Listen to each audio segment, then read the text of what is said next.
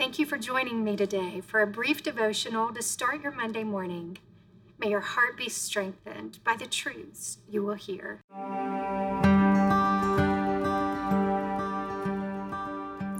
Good Monday morning. Well, here we are back in Noah's story, and this is the moment in Genesis 6, beginning with verse 9, where Noah is given the instructions by the Lord on how to actually build the ark. And right before those instructions come, it says, Noah was a righteous man, blameless in his generation. Noah walked with God. And remember last week we talked about Noah found favor with the Lord, meaning acceptance. And now we have this word righteous, where he's described as righteous. And I think a lot of times the word righteous, when we say we're the righteousness of God in Christ Jesus, we're really hesitant to call ourselves righteous. But let's just take some of the mystery out of that word. That word actually just means we're in right standing with God. We have chosen to walk in relationship with Jesus Christ. And it says, that's why it says we're the righteousness of God in Christ Jesus. Not because we're good, but because Jesus is so good.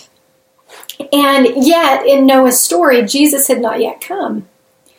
But he is still declared righteous. Why? Because that word simply means he is in right standing with God. And we're going to see where that right standing came from, or what was the kind of definition or predicate, if you will, for the right standing with God. So after he's declared righteous, then God gives all the instructions for the ark. And it says this in verse 17, "For behold, I will bring a flood of waters upon the earth to destroy all flesh, in which is the breath of life under heaven." And interestingly enough, before this moment, before the rain begins to fall after the ark has been built, water had never come from the sky. Water, until that moment, had always come up from the earth. And so this makes just the miracle of it all even greater. And so God tells him how it's going to happen, and then he tells him to go and get all the animals and bring all the animals into the ark. And he's going to keep them alive. He tells him how to do it. And then he says this in verse 12. It said, Noah did this. He did all that God commanded him. See, ultimately, it's this piece of Noah's character that made him a man in right standing with God. God simply gave him instructions, and Noah just did them. Noah was a man who trusted that if God was asking him to do something, then God had everything he needed to do it.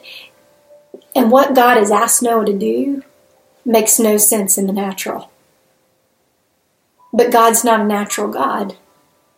He's an infinite, almighty, all-powerful, omniscient, omnipresent God.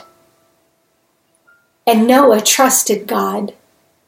He took him at his word, and then he simply did what God asked him to do. And because of that, Noah and all of his family was saved, and so were all the creatures on the face of the earth, because of this man's obedient heart. Friends, ultimately, God isn't after someone who can check all the boxes and get everything right, He's not after a man who, can check off the quiet time every day and check off all the service opportunities every day. God's just after somebody who, when everything in the natural would tell you to do something different, God says, but if I'm asking you to do this, and you'll be obedient to me, that's the kind of man and woman I can use. Friends, I don't know in your story today what God may be asking you to do. It may look as foolish as building an ark did during Noah's time. But this is what I do know, is that even in the most foolish, what seem to be the most foolish of requests, when we are obedient to the heart of our Father, much can be protected, accomplished, and birthed out of one heart that is obedient to the heart of their Father. Even when everything in the natural realm screams that's the craziest thing they've ever heard. I don't know what exploits God may be inviting you to do, but this I do know. If He's inviting you, be obedient. Because what you will discover of God in that obedience may very well be just as powerful as a man saving an entire people in an ark in a world where it had never seen rain fall from the sky. That same God of Noah is your God on this Monday morning.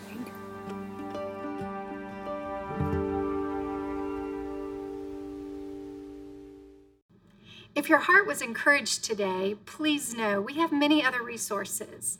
You can discover all of them by visiting us at reclaiminghearts.org.